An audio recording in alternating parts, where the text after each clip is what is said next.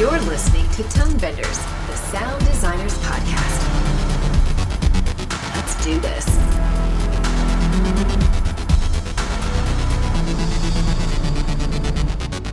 Hey everybody, welcome to Tone Benders. My name is Tim Muirhead, and sitting beside me for the first time in 100 and whatever many episodes we've done is Renee Coronado. How you doing, Renee? Hey, what's up? It's nice to see you in person. It's a little weird. Yeah, you're taller than I expected, and I find it a little intimidating. I'm going to be honest with you. And also sitting with us, we have the one and only Tom Hammond.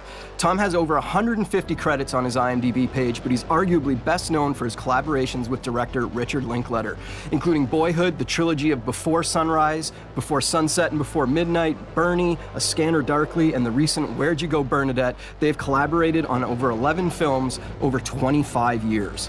In addition, he has built the fantastic Soundcrafter Studios, which we're sitting in right now. We just got a tour. This really impressive place. Thanks for having us here. Thanks. And welcome to the podcast. Thank you. Well, thanks for taking an interest in what we do here.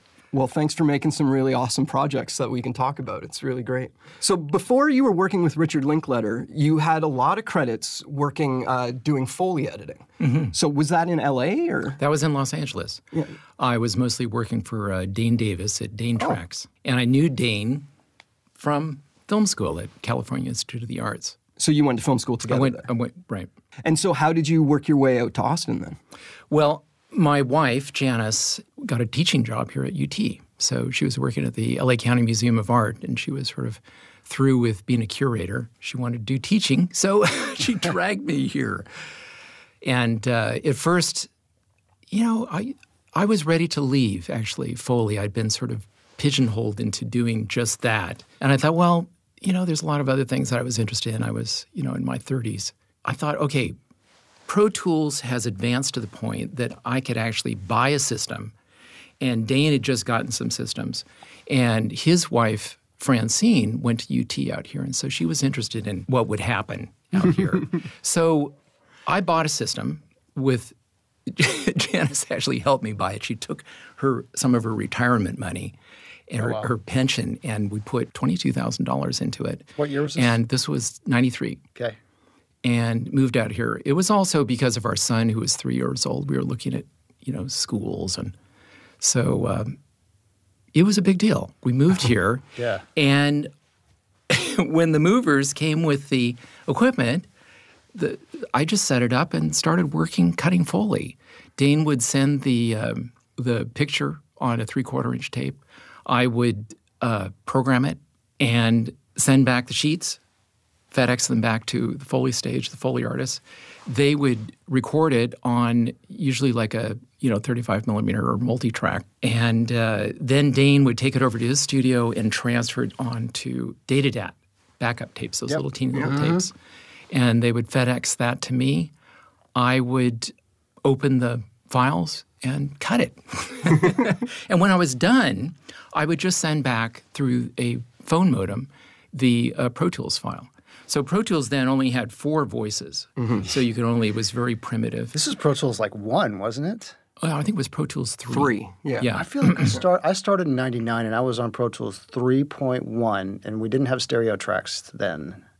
No, stereo tracks didn't come in until 5 maybe? Right. Yeah, so, I'm trying to picture Pro Tools in 93. Yes, well, it quickly just sort of evolved. As with each year, Pro Tools would add more things. Yeah. And I evolved with it. I was just an editor. So as the mixing capabilities were added, I added that to what I was able to do. But so for a number of features, the first features that I did, or I was just doing, working for Dane, and I remember, Dane calling him up and saying, "Look, I'm going to send this file," and he would have to get on. Because it was just basically modem to modem through a phone line. Was it like when you had to put the phone, the handset on a device that would make noises into the device and then Yeah. So that was just the session file because he already had That was just the session file.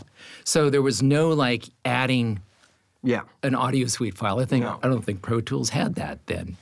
So you could only move it on the timeline. Right. That's all you could do. Which was very similar to the way we worked with 35 because I was using a Moviola, And all we were doing was just cutting out pieces of film and just arranging it so that it was in sync. So moving to Pro Tools with 4 voices was not really that much different. It's then when we started adding volume and EQ, and then things took off. So that was 93 that you moved back to Austin. And 95 is when Before Sunrise came out. Right. So it must have been pretty soon after you moved back that you started working on that. Well, within the first year there, we moved in September, I got involved with the filmmakers here. The first one was Kim Hinkle. He was directing his Chainsaw 4 film. And Texas Chainsaw Massacre. Texas Chainsaw Massacre. Yeah. This is the one with Matthew McConaughey and Renee Zellweger. Yes. And they had finished cutting it, and they were looking at doing their sound. And they decided that first of all, they asked Richard Linklater. They asked him, because Rick had just finished Dazed and Confused, and they'd mixed it at Universal in L.A. So they were just getting some info. They said, how should we do the sound? And Rick said, well, talk to Tricia, my sister. She's over at Dane Tracks. Well, I knew Tricia from Dane Tracks. I'd been there many years. She sort of came in at the end. But she turned around and said, hey, Tom's out there in Austin. Why don't you see what he can do for you? So I immediately got to know, well, first of all, Sandra Dare, who is also Richard Linklater's picture editor, she was cutting Chainsaw 4. Chainsaw, okay. So, and she knew sort of all the people involved with Dazed and Confused and Chainsaw. And with Dazed and Confused, they had used Larry Sire to do some tent mixes. Larry was a music mixer. Okay. So here's another thing about Austin with all this music capability. There was sort of a system set up to do mixing for film. So, and this ADAT system had just come out, which was shall we explain? Yeah, we should explain. The ADAT, there were 2 ADAT systems. The other one was a DA88, which is a smaller tape, but the ADAT was actually a VHS tape. Yep. But it was a clever system, and you can still, like the optical plugs, some of them are called ADAT plugs. Yeah, so that's for sure. That's some of the legacy of this ADAT system. But you could link these decks together. So they each had 8 tracks. Right, each had 8 tracks. You could link them together, and they were all run by time code. So as long as you could get the audio onto the tape and keep it running for a while. Yeah. ADATs were notoriously finicky. Yeah, you could imagine. All of a sudden it would just eat the tape, or it would start rolling, and this tape would be coming out the front of them. So very cartoon style. And then people start running down the hall. So with Larry's help, Stan Ginsel, who dealt with the technical part of it, we got a lot of those ADATs from Ray Benson, who's in his studio. He's a musician here in town, and Wing Tyler, who had a studio at his house in South Austin. We decided we could do it, and we convinced Kim and Robert Kuhn, his producer, that we could do it here. And I'm like going. So did you have a physical space at this time to do it in, or were you doing it for editing? I just had a loft in a house that we were renting in South Austin. So how did we do it? Yes. Well, I had the connection to Dane Tracks. So all the people there brought them in to help. So the crew that I've been working with for many years took on cutting. Dane did Matthew McConaughey has this leg which makes all these hydraulic sounds, and Dane actually cut that. Dane actually ended up cutting the dialogue because we were having problems with that. Was one thing that was done here, and it was done on a Moviola, and it was just not working. So we actually took those tracks, gave it to Dane. He recut it, and he actually told me, because things were pretty light then. He said he was thinking of just sort of getting out of sound at the time, because he was all real interested in photography. And he said, well, that job sort of kept me going. Subsequently, Dane. Yes, Dane went on to do The Matrix. So it changed just about everything. Right. Many years later, after he had done The Matrix, he came out to visit us here in Austin, and he and Francine and with their kids, or his youngest at the time. And they could see there really wasn't much of a system set. It was basically just me and a couple other people. So he had made a good amount on the Matrix series, so he was able to build this wonderful studio that he had there in Hollywood. Mm-hmm. So I'm going to tell you a story about when I went to college. Mm-hmm. I went to film school, mm-hmm. and I started in film school in 1995. Mm-hmm. So Pulp Fiction had come out the year before in 94, mm-hmm. and Before Sunrise came out like right as we were starting college. Right. And basically, at the end of that year, all of our first-year student films fell right down in line with one of those two films. Mm-hmm. And so like the year split in half between the people who wanted to make these Richard Linklater films and the people who wanted to make the Quentin Tarantino film. Right, now, I fell in the Linklater side. Okay. But it was in really, those two movies for my exact age and year going to film school were like the movies that we talked about. And I have a very clear memory, I'm making up words now, very clear memory of after seeing Before Sunrise, going to a coffee shop with all my friends afterwards, and we shut the coffee shop down because we just talked about it. What's mm-hmm. this mean? And like that was a very seminal maybe movie for my personal film history. And then since then, I've been a huge Richard Linklater fan, mm-hmm. and. Like, to talk to you about some of the things on how you worked on some of these films is really interesting to me because his movies, well, I guess Scanner Darkly and Waking Life are pretty kind of high-tech films mm-hmm. for what they are. Mm-hmm. But a lot of his films aren't, shoot-'em-up, car chase scene movies. Right. But the sound has to set a mood in those movies. Mm-hmm. And I'm wondering how you went about finding the mood for each of his films. Mm-hmm. Like the first film, mm-hmm. Before Sunrise, it was the first time working with Rick. So we got an introduction to what his feelings were about things. And Rick first of all, these are dialogue stories. Mm-hmm. And yes, the sound all needs to be there, but it needs to be very real. And one of the things that he didn't like was having sounds that weren't part of really what the story was or what was happening on the screen. So if there was a dog bark and there was no dog there, why is there a dog bark? Mm-hmm. We don't need that. So that was the first clue. It seems like a challenge as you're building backgrounds, though, doesn't it? Yeah. So, but if you just think that way, okay, so here is a scene on a street like Vienna, and there's lots of traffic and there's trolley cars and things. Those are all fine. So let's try to make this thing as real as possible as if we're walking down the street. And trains.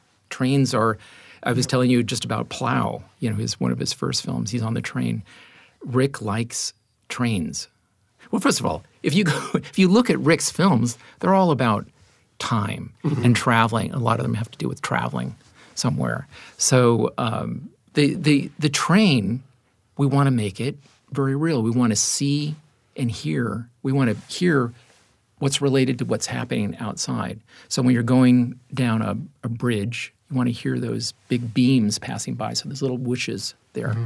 That also goes with his cars. When you're driving in a convertible, like in Scanner Darkly, there's lots of stuff moving by, so you want to have that shifting. And but on the other hand, these are just sort of techniques that I just sort of established doing with his films. I mean, every film that I've done with his, there's always a scene like in a car. And what I do is I simply take some backgrounds, and they're like various different types of ambiances, and then just use volume graphing on it so that if there's a car by, it's like, whew, or if it's like the sound of the car is reflecting off of a building. Mm-hmm. So you just bring that sound up a little bit and out. So the Foley is very important. And at first, for Rick, and I'm a stickler about Foley. Foley needs to be right for me. But it is interesting that it is really only until the last couple of years that I understand really how to get good Foley.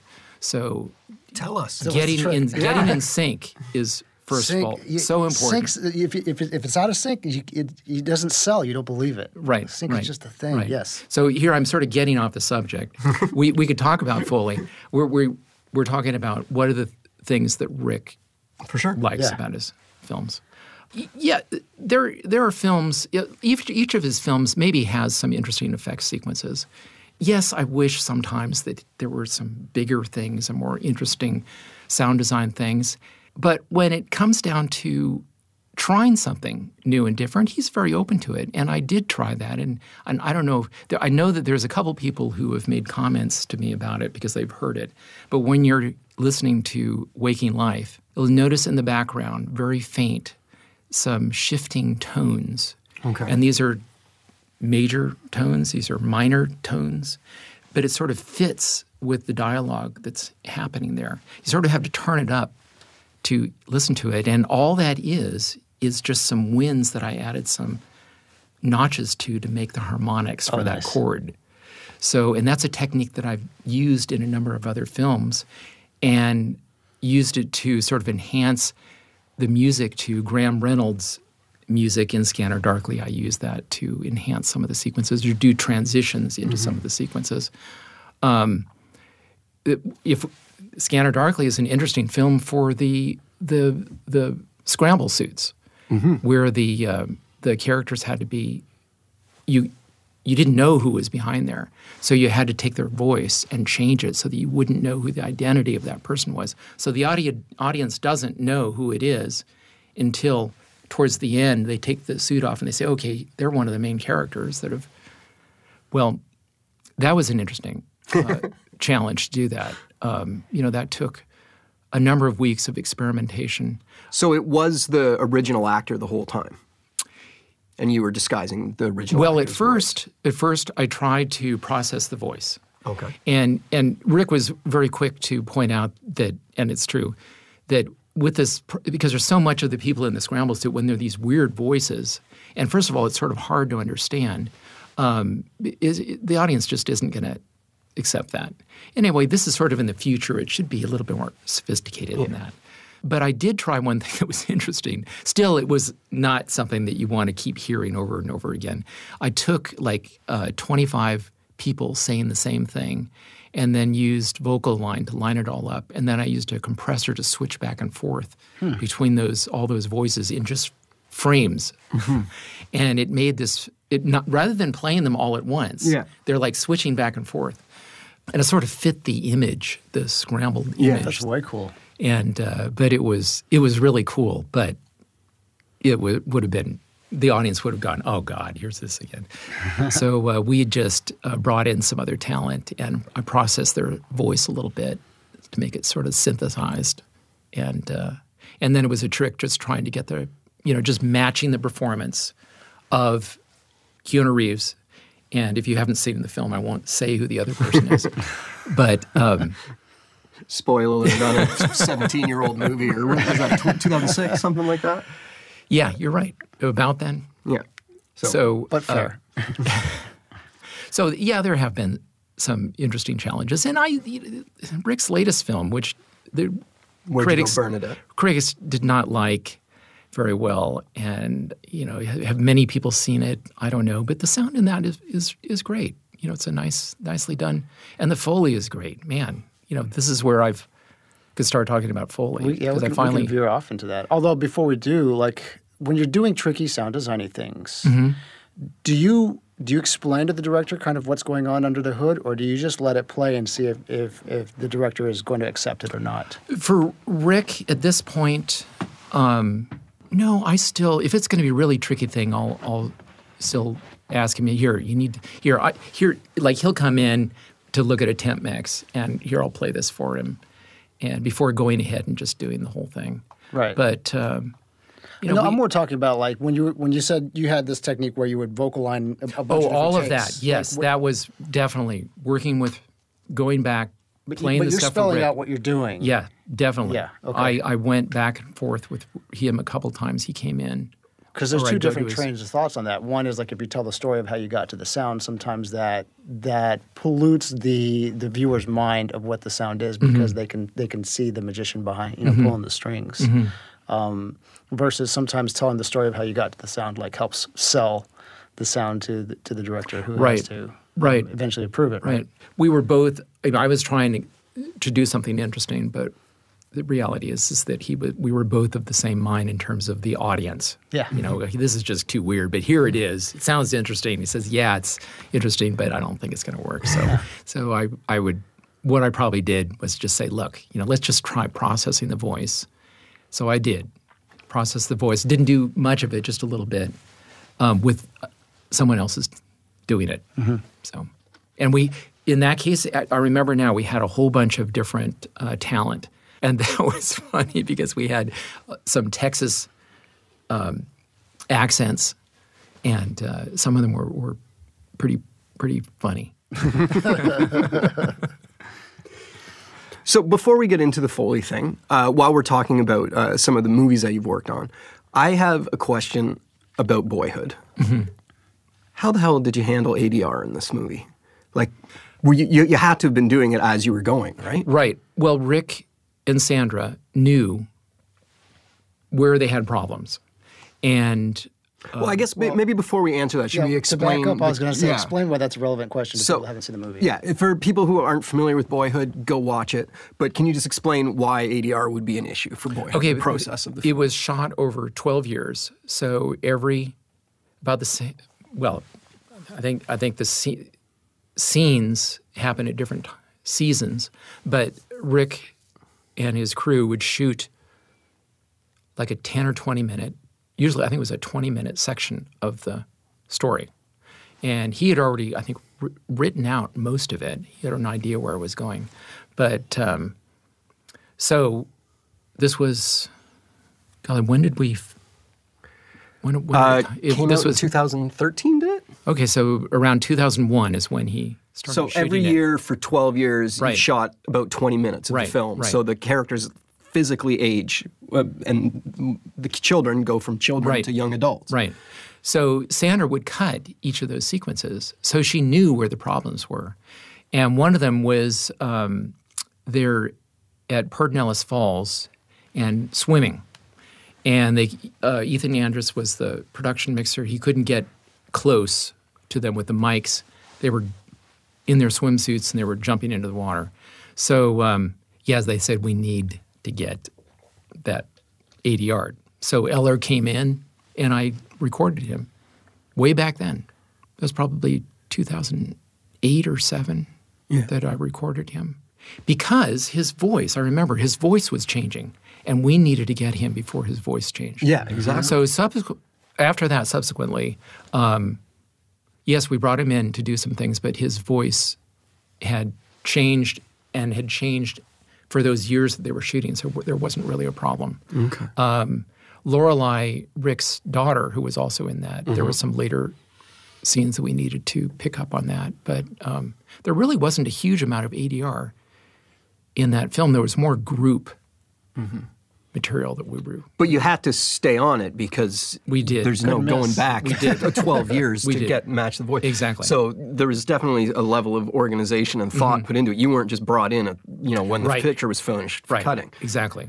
So when you were working on the film, like sound technology changed in those 12 years massively. Did it start as Niagara reels and end up as digital files? No, it was actually all digital. Well, okay. I think Ethan, if I remember, Ethan started recording on DATs, and then he recorded on ADATs, and then he had I think an optical format that he was recording on, and then because he would give us the audio on DVDs, and then it was just regular stuff. So yes, it was over many different formats. ADAT was the big problem.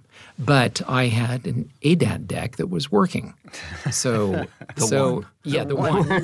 And so we got it all set up with Pro Tools ready to record 8 tracks and put the tape in, and then got Pro Tools recording, push play, and just hope it didn't eat the tape. Did you know the scope of that project when you got started? Yeah, because when we started working on it, we had basically the whole film there.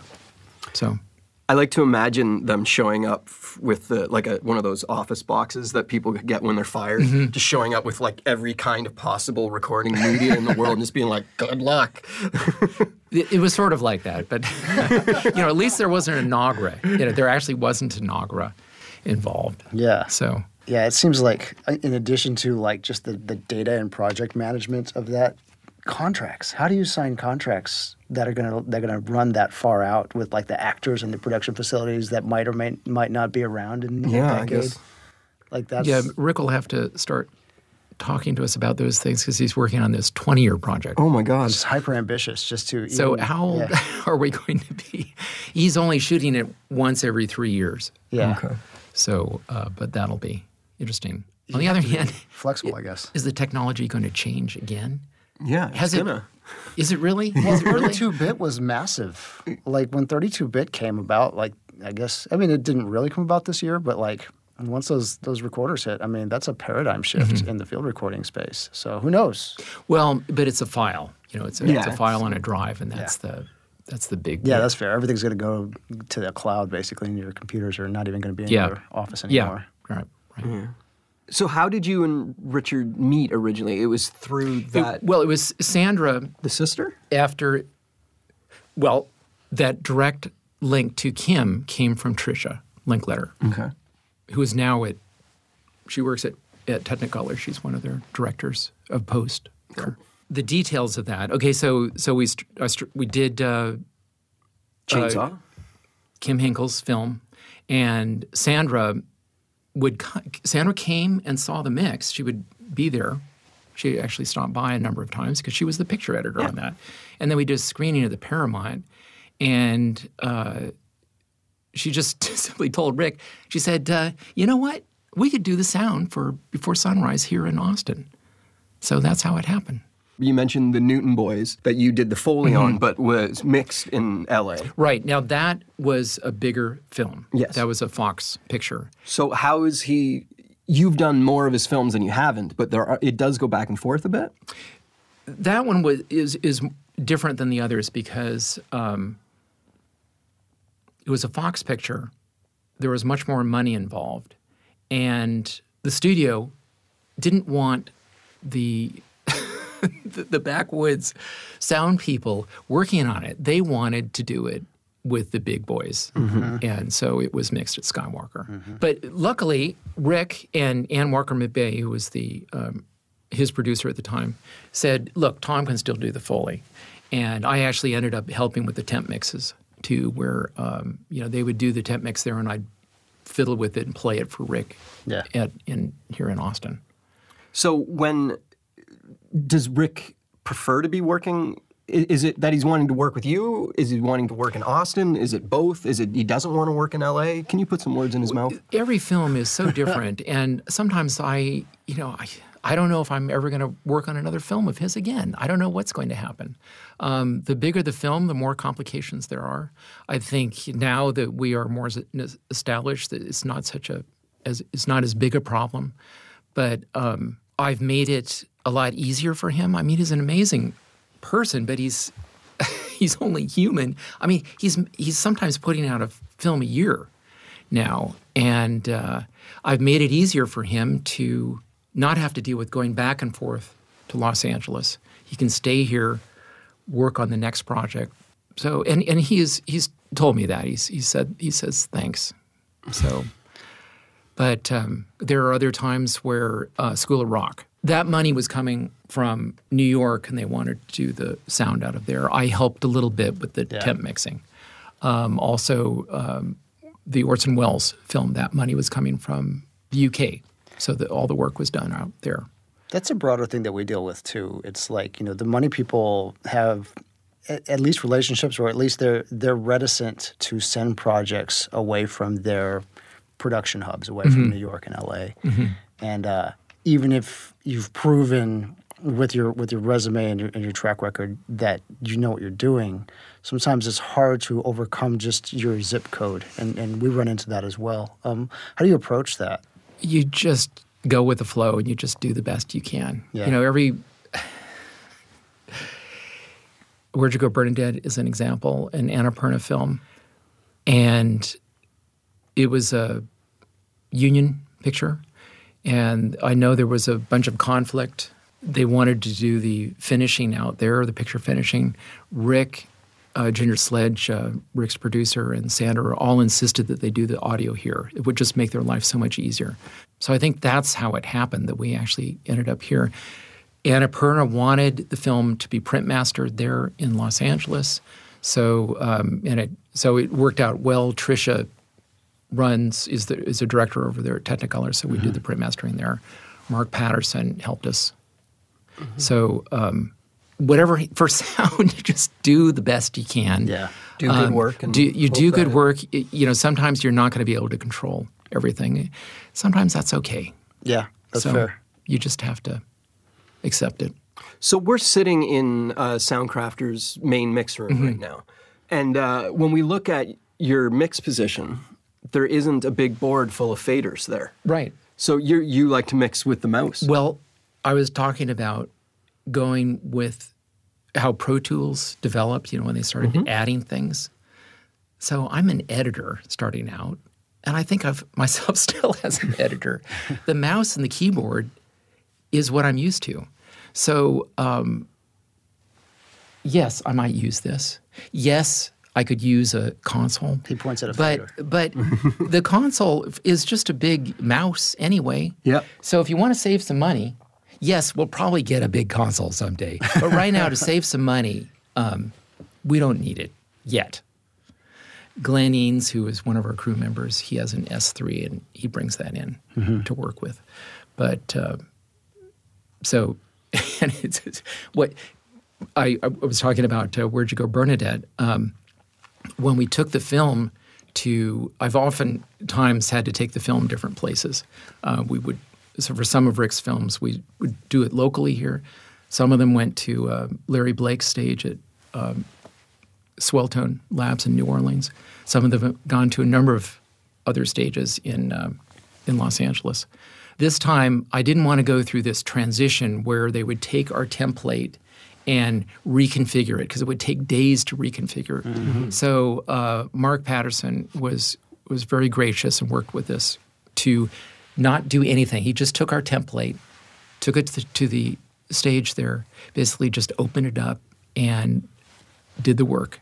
There was some things we added to it, like brought up the Foley a little bit. I was surprised that the Annapurna people were just talking about bringing up some backgrounds and some Foley. So those were all the. So there were some other fixes, but it was mostly around that line. Yeah, that's a good transition into Foley. You have thoughts on what makes Foley sell. Yes. Okay, so when I started working there out of CalArts, Dane and Greg Jacobs called me up. I hadn't even finished school, and they said, "Hey, we're working on this low-budget horror film. We need some help."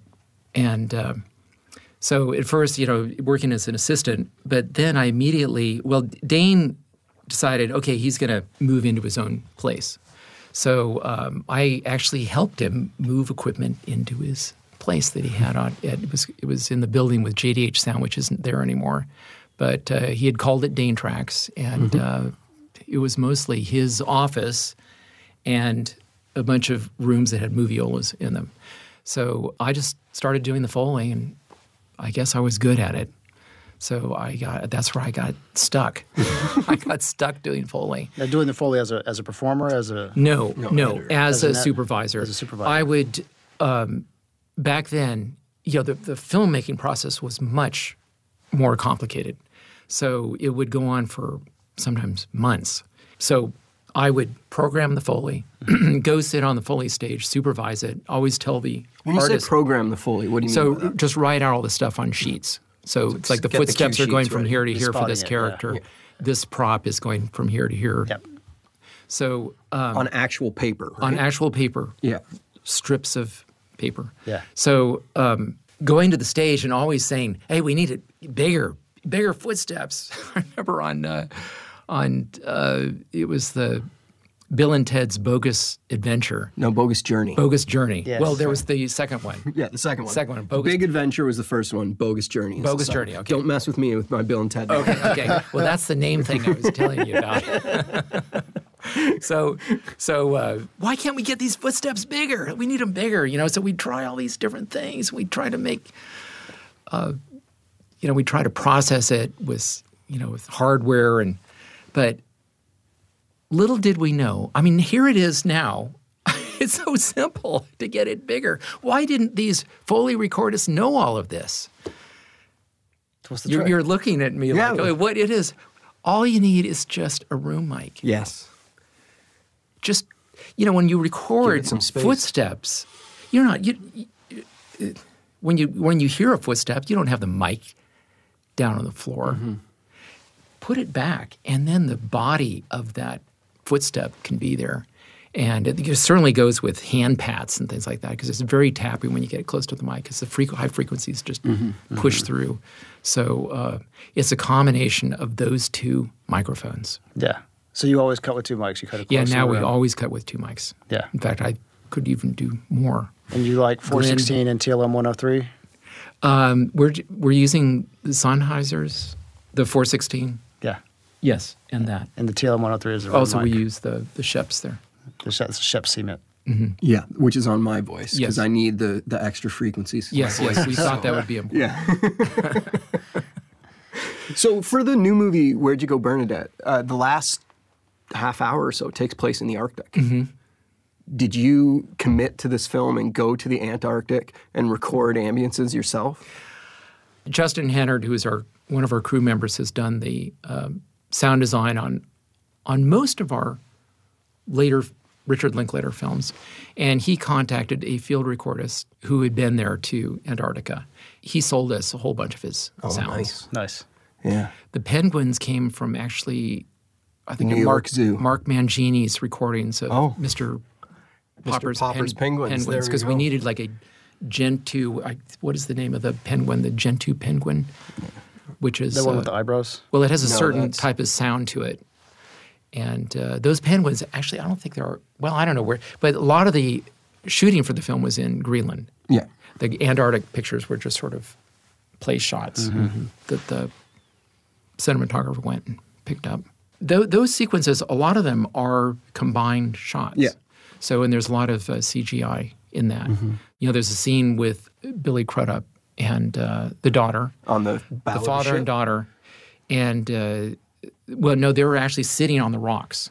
Penguins in the That was actually shot in a studio. Mm-hmm. But they were using shots from Antarctica there. So those penguins came from Antarctica. Nice. So I don't know the details of all of that. but we got it to work with those backgrounds. Yeah. So I've been talking to some of your crew, and they have told me that you are a perfectionist in a positive way. That a word can sometimes be a negative, but and that you have a unique system of giving feedback to them after you've mixed with Post-it notes. Can you explain that to me? I also, in my phone, have pages of notes, like when I'm working or mixing an editor's work, I'll like write down some suggestions and then feed that to them. Some of them I haven't talked to them about in years. But yes, I mean, when you're mixing something and you know, okay, this could have been done better, yes, I'll tell them. And I think that helps. Doesn't that help? Definitely helps. I mean, yeah. If you want to get better, you need people that are evaluating your work and giving feedback, right? Yeah. It's something that I think is getting lost a bit because, as we were mentioning earlier, a lot of times in mixes, people aren't even there anymore. Yep. And they've moved on to a different project, and you have no idea if your edit worked well or not. Right. And it's, I think it's something that we should, as a industry, try and continue doing more, is getting that feedback loop happening because that's how you learn. Yeah, so I think that's an important, you were talking about groups. That's an important thing we have here as a group when we can share our feelings about other people's works. And we all sort of know where we stand. Some of us are much better than others in terms of cutting or mixing. There are certain things that I'm just not as good. Wayne Bell, who's one of our crew members, he's an incredible dialogue editor, very fastidious with detail and getting the EQ just right. Yes, I am too, but not quite as much as he is.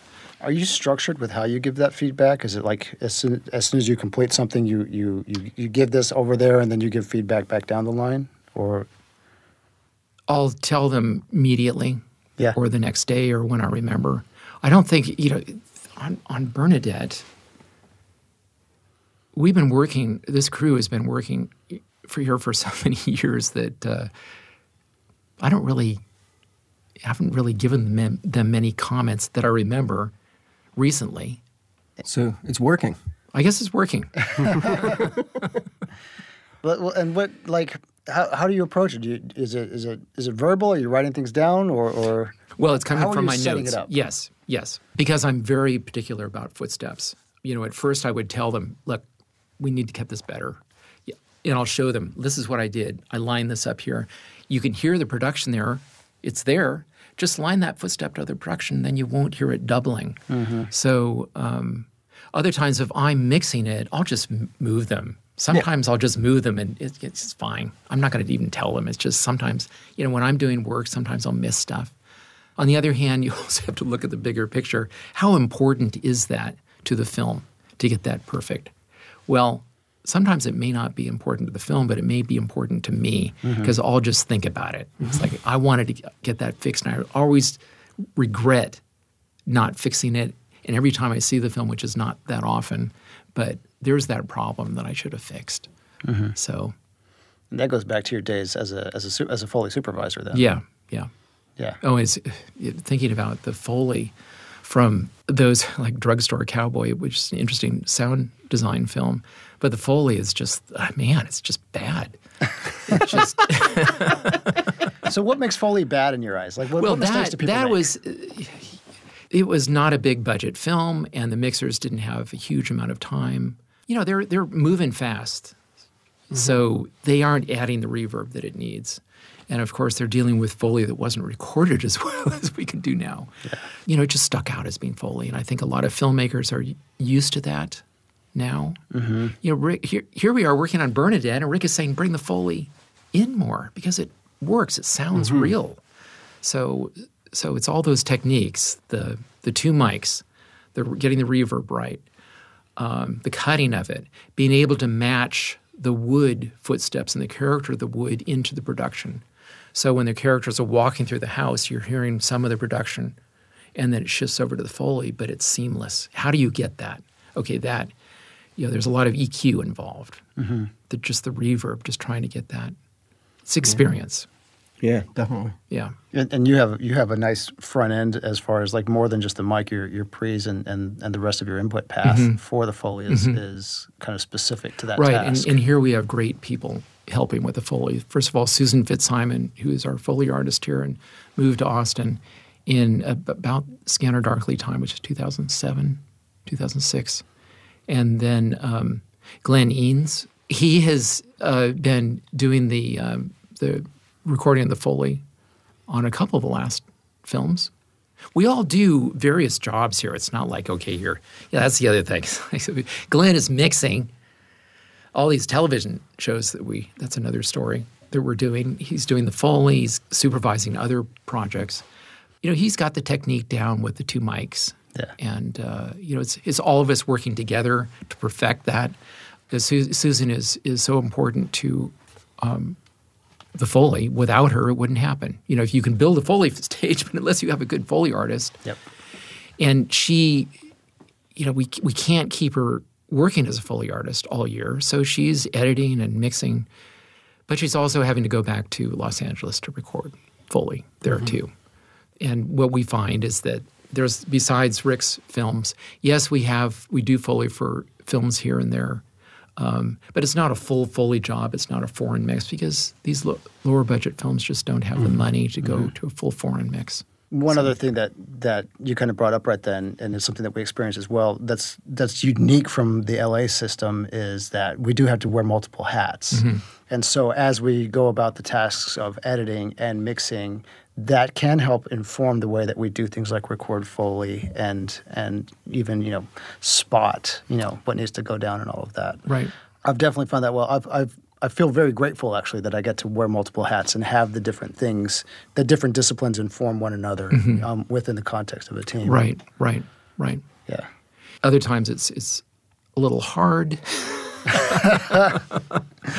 Especially when first moving here, you're dealing with transferring onto an ADAT at the same time that you're not getting much sleep. Yeah. For weeks on end. It's much easier now. It's great to have a crew. It's great to have a facility like this. There are still things that I'm doing which I'm happy to finally be through, which is getting the design of this place done. So there are things that I'm having to do. One of our acoustic technicians here, our only acoustic technician here in town, passed away last year in a tragic accident, Mark Genfin, and he would come in here and calibrate the speakers. Well, I sort of knew how to do that, but I really relied on him. This room was calibrated by Dolby, but all these other rooms that we have, Mark would do. Mark was the guy locally that kind of designed and erected a lot of the facilities in this part of the world. So I'm doing that now, and I'm getting better at it. It's so important to have that, like even that little room there, match this larger room. What is your favorite Linkletter film?